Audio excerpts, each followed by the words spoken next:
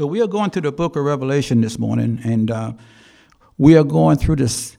We're in Revelation chapter 2, and we're going to cover the church of Smyrna, and we're going to cover the church of Pergamos. Smyrna was the Revelation chapter 2, verse 8 through 11. Revelation 2, 8 through 11.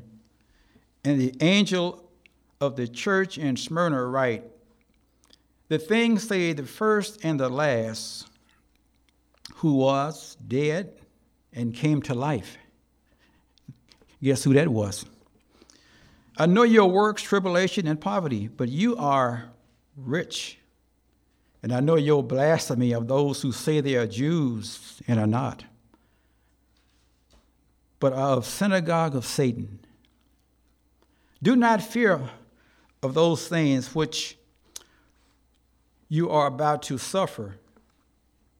Indeed, the devil is about to throw some of you into prison, that you may be tested. And you will have tribulation 10 days, but be faithful until death, and I will give you the crown of life.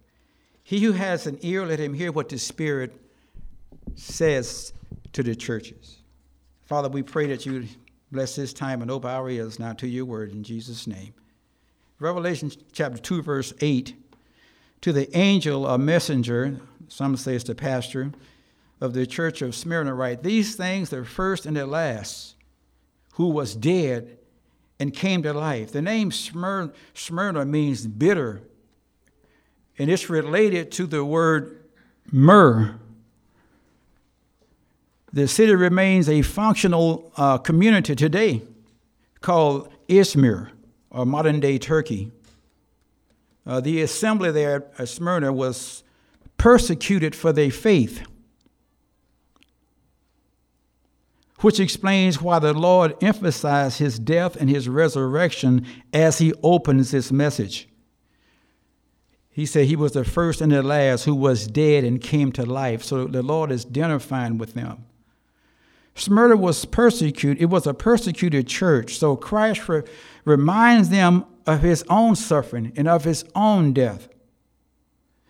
But he also wants them to realize that they serve a risen Christ to encourage them. He was dead and alive. He was dead. He died for our sins. He rose again for our justification. And he will never die again. And now he's making intercessions for you and I. By his death, he purchased your salvation and mine. When we were enemies of him, of the cross, he reconciled us by his death. Much more, he will reconcile us by his life. So these things are first and the last. We keep reading that. And we said last time, the first and the last, that means he's eternal. He doesn't work in our time frame. He works outside of time. I'm trying to wrap my little brain around that. The first and the last. He's eternal, from whom all things come, and to whom all things must return, which was dead and alive forevermore. The first and the last means he had no beginning and he had no end. And he was not created like a lot of the cults say, oh, he was somehow created at some point in some time. No, he always was. He always will. Before him, there was none, and after him, there will be no more ever like him, never like this one. But I'm trying to think, how could anything not have a beginning and an end? So I read Proverbs 3, and it says, don't lean to your own understanding. Now, man, you might understand that.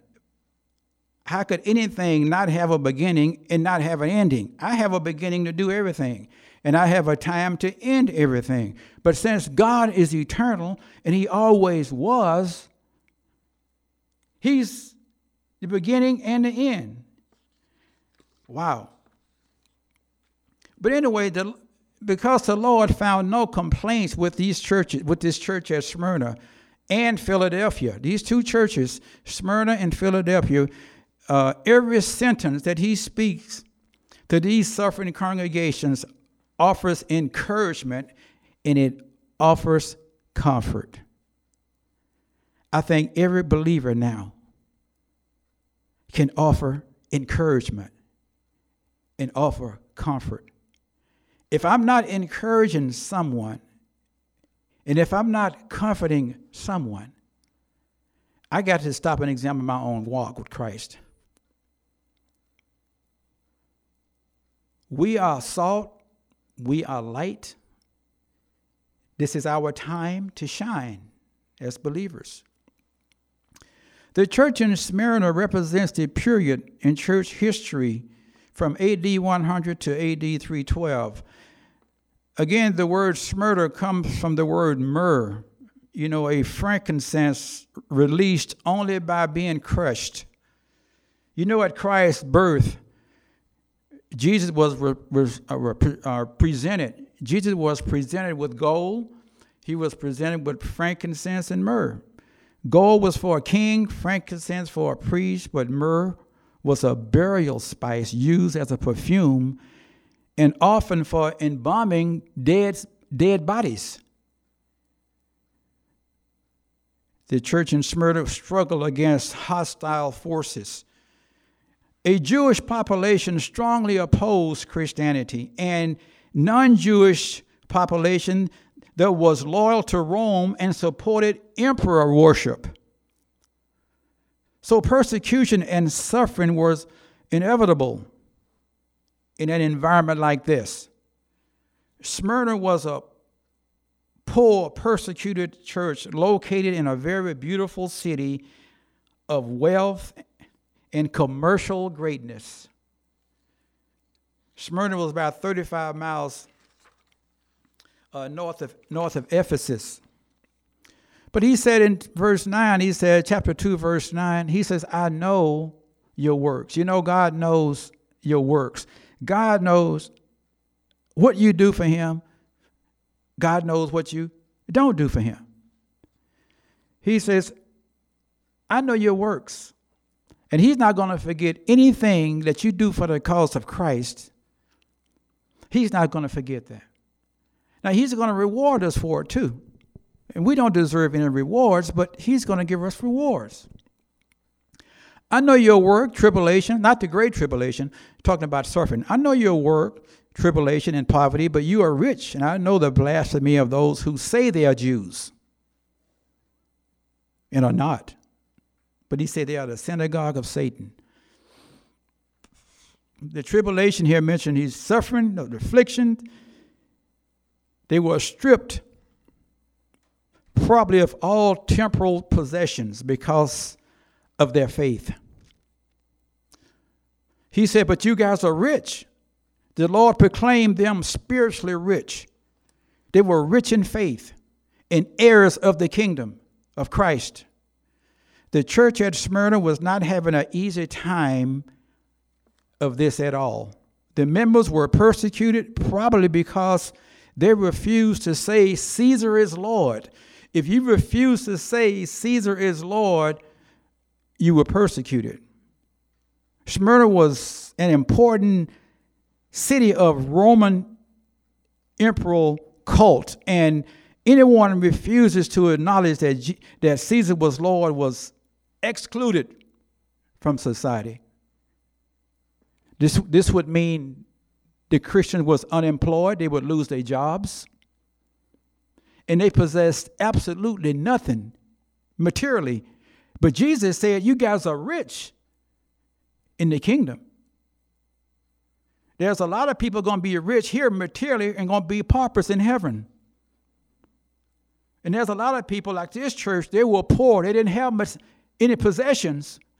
But Jesus said, you guys are rich in the kingdom of God. And that's what's going to matter the most. But they were persecuted because of their faith. See, our struggle is not against flesh and blood, But with the enemy, Satan is the enemy. Satan wants us to focus on flesh and blood. He wants us to focus on individuals. He said these guys say they're Jews, but they, you know what? They're the synagogue of Satan. Satan uses people to accomplish his purposes. Satan would never do any damage unless he had an individual to work through. As the Holy Spirit needs a vessel to work through, so does Satan. The Jewish synagogue was actually, he said, was a synagogue of Satan. A true Jew is not one physically or radically, but spiritually. In a religious group, Jew or Gentile, that does not acknowledge that Jesus Christ as the promised Messiah and who refuse to believe that he's the true Messiah, he's not a true Jew. According to Romans 2:28 and 29, for he is not a Jew who is outwardly, nor is circumcision that which is outward in the flesh, but he is a Jew who is one inwardly, it means spiritually, and circumcision that is of the heart, in the spirit, not in the letter, whose praise is not from men but God. You know, Israel means governed by God, and a lot of the Jews were not governed by God, only by name. He said they are a synagogue of Satan.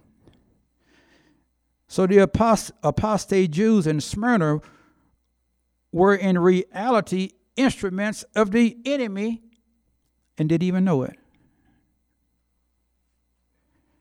Believe it or not, the church flourished during this time of persecution. Persecution has never destroyed the church. It only purified it. This church grew under persecution. Perhaps maybe we should pray for a little persecution today. Let's get an amen.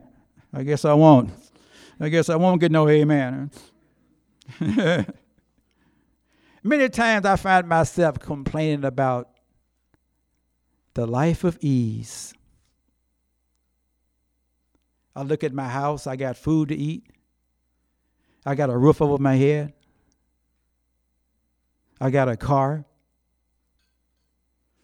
It's a used car, but it's a Honda. It's okay. It runs. And I find myself sometimes complaining about, and when I see my Jewish brothers that's suffering, like in Jerusalem and Israel, I'm thinking, what are you complaining about? Put yourself in their place, and then you have something to complain about. But right now, I really don't.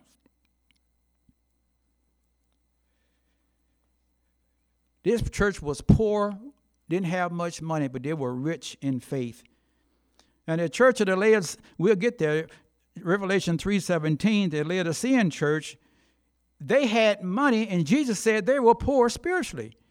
Jesus said to the church of Laodicea, because you say I am rich and have become wealthy, you have need of nothing, and do not know that you are wretched, miserable, poor, blind, and naked. But he said in verse 10, do not fear. I read someplace, I didn't count these, but the Bible mentions do not fear over 530 some times. Do not fear. Do not fear. So he's telling this church, do not fear, to prepare them what they're about to go through. Do not fear the things which you're about to suffer. Indeed, the devil is about to throw some of you into prison, that you may be tested. And you will have tribulation 10 days. Be faithful until death, and I will give you the crown of life. But do not fear the things that's going to come upon you, that you're going to suffer. You notice that he did not promise them that they would be exempt from suffering. But he's going to strengthen them through the suffering. He said, you guys are going to be tested. I think everyone's faith is going to be tested in these last days. Some people say, well, God tests our faith to show him how strong our faith is. Well, God already knows how strong your faith is because God knows everything. God tests your faith to show you how strong it is. Because sometimes you don't know until it's tested. That's why 1 Peter 1, 6 and 7. In this you greatly rejoice that now for a little while, need be, you have been grieved by various trials, that the genuineness of your faith, being more precious than gold that perishes, though it is tested by fire, may be found to the praise and honor and the glory at the revelation of Jesus Christ. The Christians of Smyrna had been slandered and would soon be imprisoned, though the influence of their city Jewish community, they were being persecuted by them. But he said, you be faithful. He said, if you die, you will receive the crown of life. The Jews of Smyrna reported Christians. The Jews will report Christians for refusing to take part in emperor worship.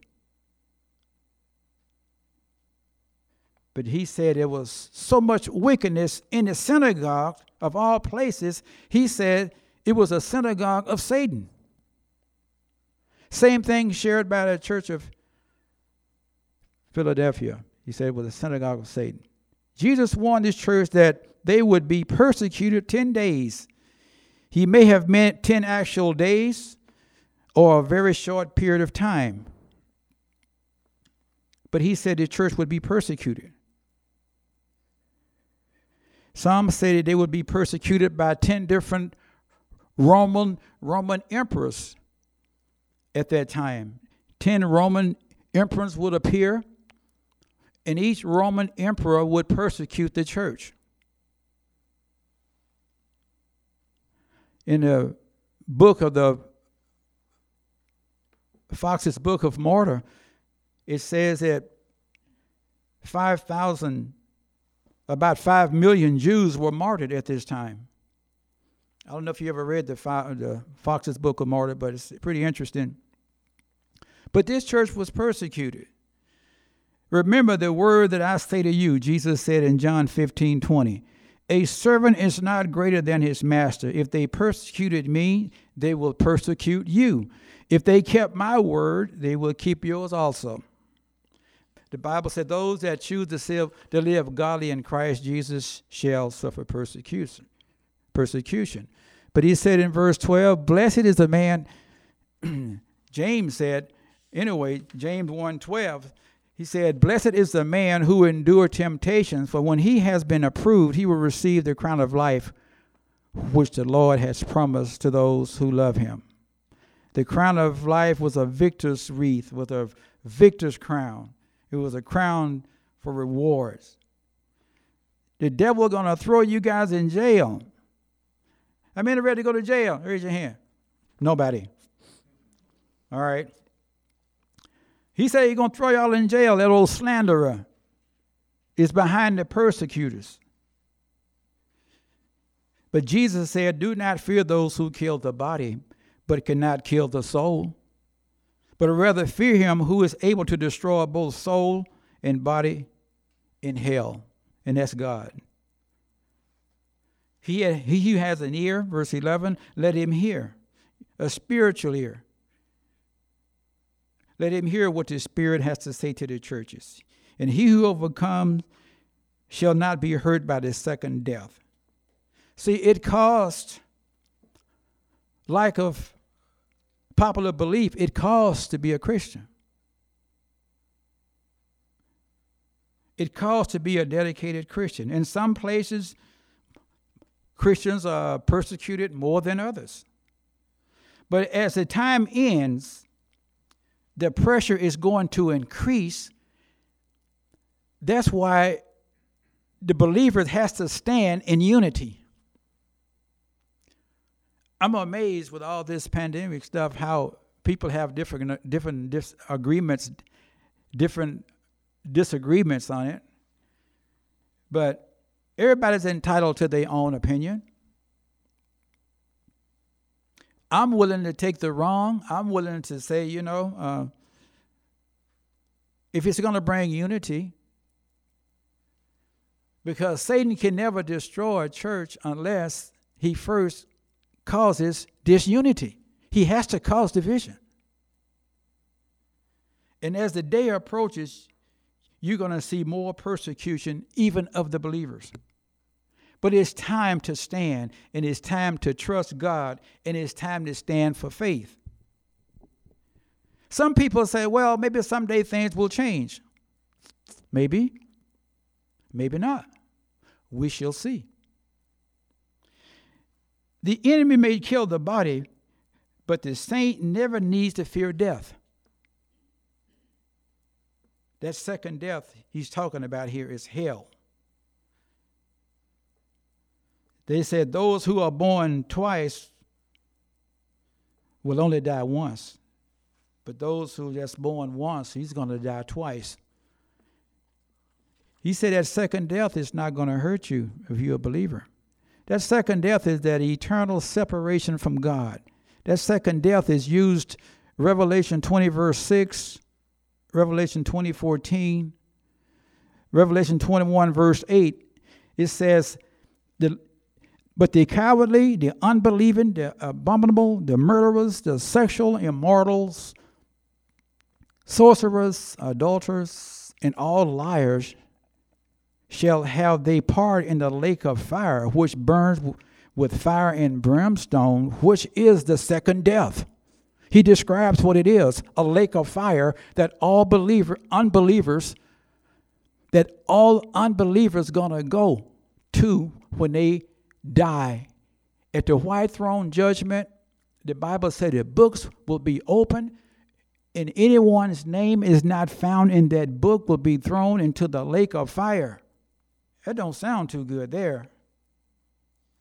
But he said, blessed, Revelation 20, verse 6 said, blessed and holy is the one who has a part in the first resurrection. That's us. Over these, the second death has no power. But they will be priests of God and of Christ and will reign with him for 1,000 years. So, believers and unbelievers are going to die if the Lord tarries. No question about it. And all will be resurrected. Some to the resurrection of life, some to the resurrection of damnation. Separated from God forever. Can you imagine? And like I said, a believer should never fear death because Jesus has conquered the death, the grave. Jesus conquered hell. You don't have to even worry about that. Never have I seen a Christian fear death. It's many of those who are asleep, Daniel 12, 2 and 3. And many of those who sleep in the dust of the earth shall awake, some to everlasting life, some to shame and everlasting contempt. Those who are wise shall shine like the brightness of the firmament, and those who turn many to righteousness like the stars forever and ever. You don't have to fear death because you know who you have believed and you've put your faith in Christ. This last church we'll cover here this morning is the church of Pergamos, Revelation 2, verses 12 through 17. The Pergamos means citadel. It is the word from which we get parchments. And the city of Pergamum was built on a hill 1,000 feet above the surrounding seaside, a countryside. It created a beautiful natural fortress. It was a very sophisticated center and a center of Greek culture and education with a 200,000 volume library. Pergamum about 80 miles north of Ephesus, was a political capital of Asia. It was famous for its library. It was given by Mark Antony to Cleopatra.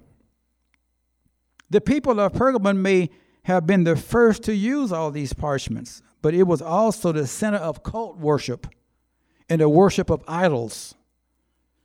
In the city, chief god was Antipas, whose symbol was like a serpent, and it was considered the god of healing. And people came to Pergamum from all over the world to get healing from this god. John described Pergamum as the Satan's throne. History confirms that it was given over to adultery, emperor worship, more than any other city in Asia. This church had remained loyal to Christ, but was tolerating those who held the teaching of Balaam. You can read about him, Balaam, Numbers 22. And they held to the teaching of the Nicolaitans. The choice before them was simple: repent and enjoy life, or persist tolerating this evil and face judgment. Verse 12, until the angel of a messenger of the pastor of this church in Pergamos write, these things says he who has a sharp two-edged sword. Is Jesus Christ. It's a symbol of judgment. Jesus is going to judge this church because it was a compromising church. But God's word is going to judge it because God's word always has the final authority. Not my opinion. God's word can draw people in for those that want to hear it, and God's word can thin the crowd out.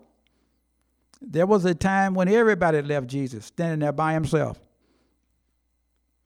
The church at Ephesus resisted false teaching. We said that last week.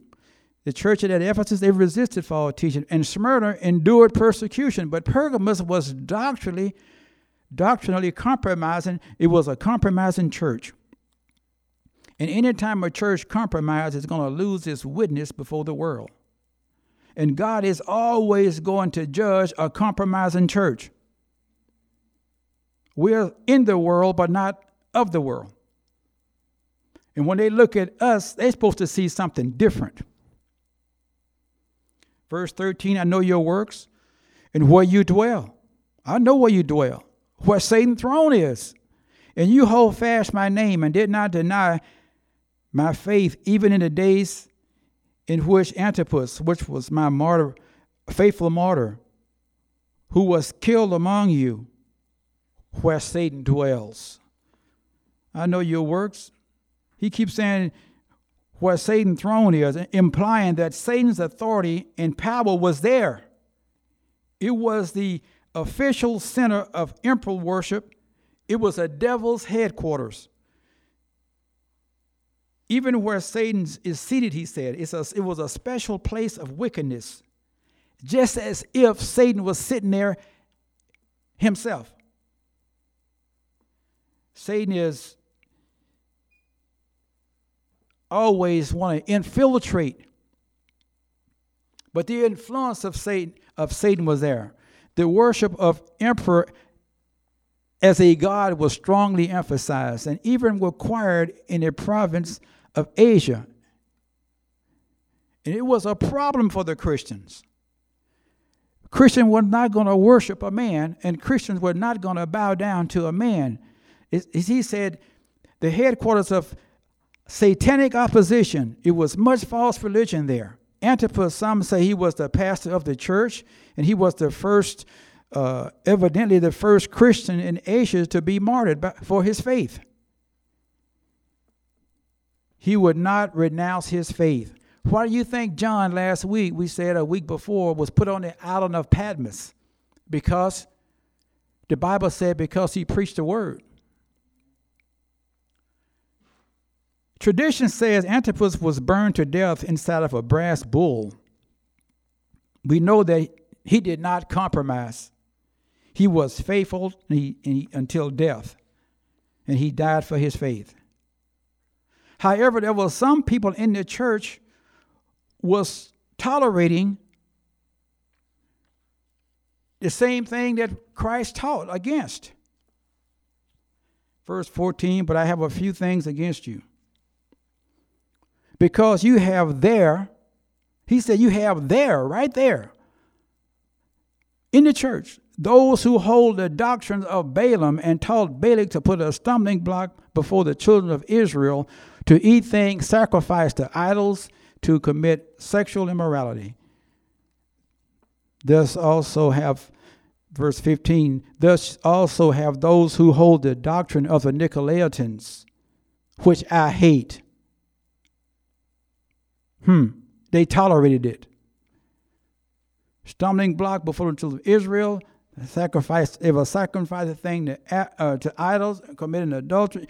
And they were also, he said, they was taking heed to the doctrine of the Nicolaitans. We said last week the word Nicolaitans means, Nico means to conquer. It means to conquer the people. They wanted control over the people. It was a hierarchy. It was a dictatorship in the church. It was a religious dictatorship. It was allowing little or no freedom for its members. We mentioned that last Sunday in verse 6. Verse 6 said he hated the deeds of the Nicolaitans, we said last week, but now they embrace the doctrine of the Nicolaitans. A lot of the cults will do good deeds to suck you in to their religion, to suck you into their cult. I have them knock on my door sometime and say, hey, can we cut your grass? I says, no, I'm capable of cutting my own grass. They said, well, do you know Jesus? I said, I sure do. Do you? They said, sure, of course we do. I said, well, which one? What do you mean? Because the same Jesus they preach and the same Jesus we preach is two different Jesuses. So we have to, when people say they believe in Jesus, you got to say, really? Jesus? The one that died for your sin, Son of God? They'll say he's the Son of God. But they say he was created. So this church, he told them in verse 16 to repent, or else I will come to you quickly and I will fight against them with the sword of my mouth. In other words, this is judgment. They were tolerating the teaching of Baal in the church and Balaam in the church. You can read it in Numbers 22, Jude 11. Jude talks about it. But the choice was simple from the church to do, is to repent. Because if you persist in tolerating evil inside the church of all places, like the Corinthian church, they tolerated the sin in the church, 1 Corinthians 5, when the guy was sleeping with his father's wife and everybody knew about it and nobody done nothing about it. Paul said he had to judge them people, 1 Corinthians chapter 5. See, if you allow sin to come into the church, Paul said a little leaven leavens the whole lump, and it will spread like wildfire. So when I see sin come up into the church, the first thing goes to my mind as a pastor is, where's that pastor? Where's that shepherd? Is he blind? Don't he watch his flock? Isn't he paying attention? Or he just walking in and going, another Sunday. No, sin is trying to come into the church. The shepherd's supposed to kick it out. It don't matter how big the church is. I'd rather have 5 people that love Christ and walking in unity than to have 5,000 where there's sin all over the church, where there's division, disunity. Who needs that, man? Time is short. Christ is coming. The rapture could happen anytime. Some of this stuff we got to lay aside and focus on what is really important. Anyway, this was a worldly church. They heeded false doctrine. The theology of Balaam. You remember Balaam, he had a smart donkey. The donkey was smarter than he was. How sad to be famous because of one's donkey. That donkey was so smart it could out-talk Balaam. What was the doctrine Balaam taught to Balak? First, to eat things sacrificed to idols and commit fornication.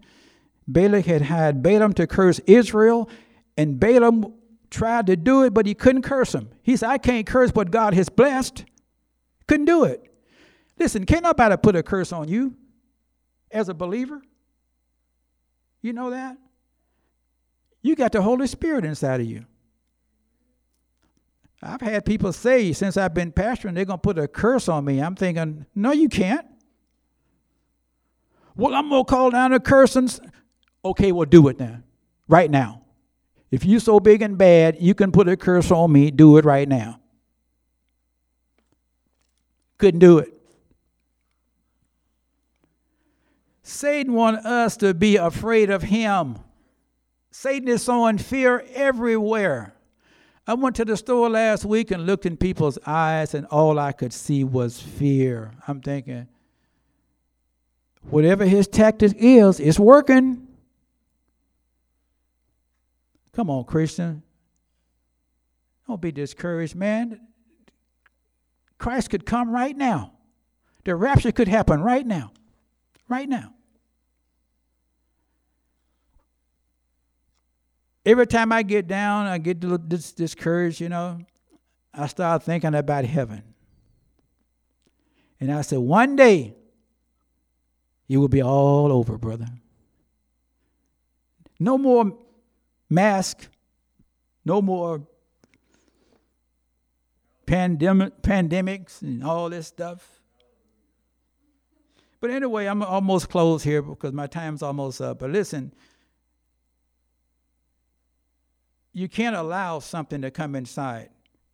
He rebukes the church for tolerating those like Balaam led the people astray.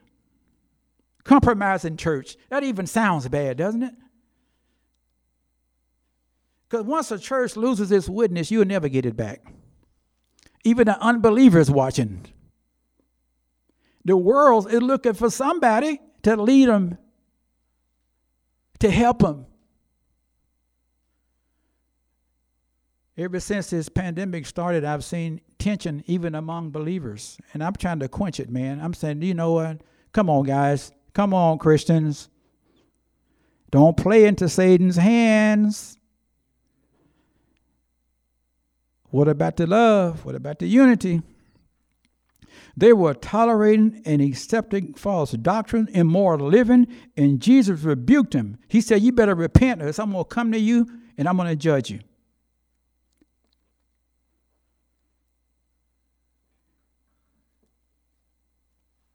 Deception is Satan's key tool. Lies and deception. From the inside. This was happening from the inside. Which is most dangerous. Like Jude said, he came in unaware from the end. When Satan comes inside and try to destroy it, that's what is dangerous. That's why the pastor has to stop it. When someone comes in and try to cause division, and Satan is using that person, I'm going to approach that person and say, hey, man, you're causing division. If this continue, you're going to have to leave.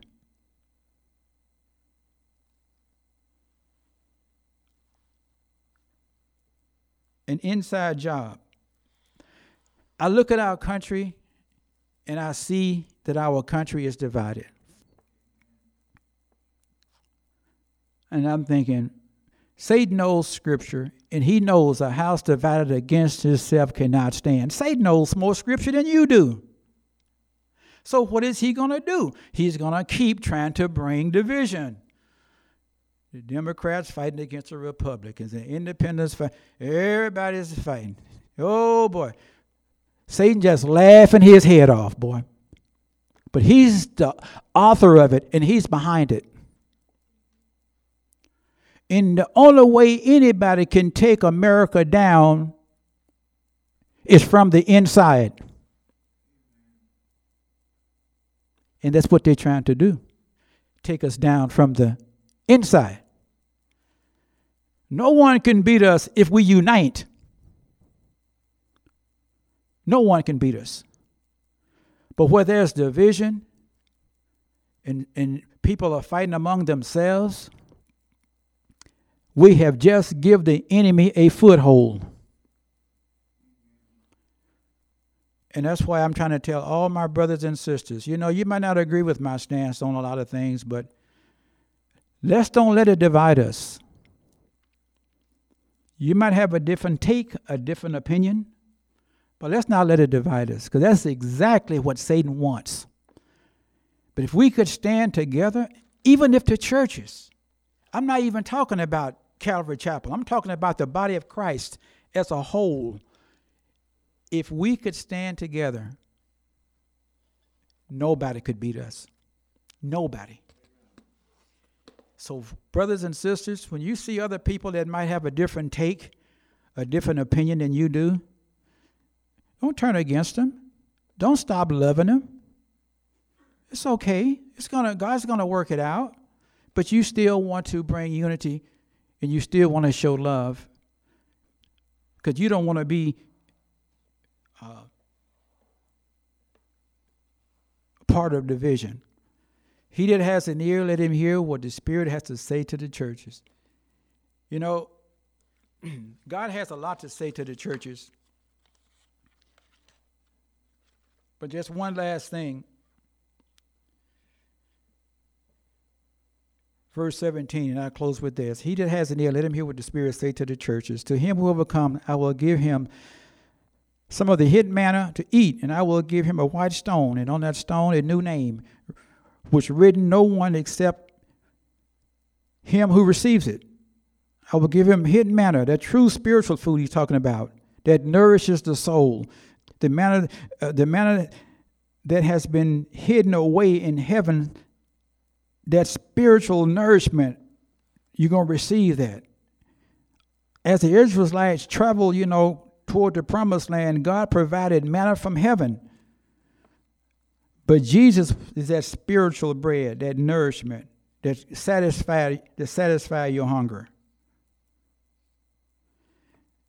He said, I'll give him a white stone. During ancient court trials, the juror would lay down a white stone to signify a decision of acquittal. So praise the Lord. He said, I'm going to give you a white stone. That means that you have been acquitted. That's what he's saying. He said, it was a token of favor. He said, you're going to get a new name. What do you think your new name is going to be in heaven? Well, you'll find it out when you get there.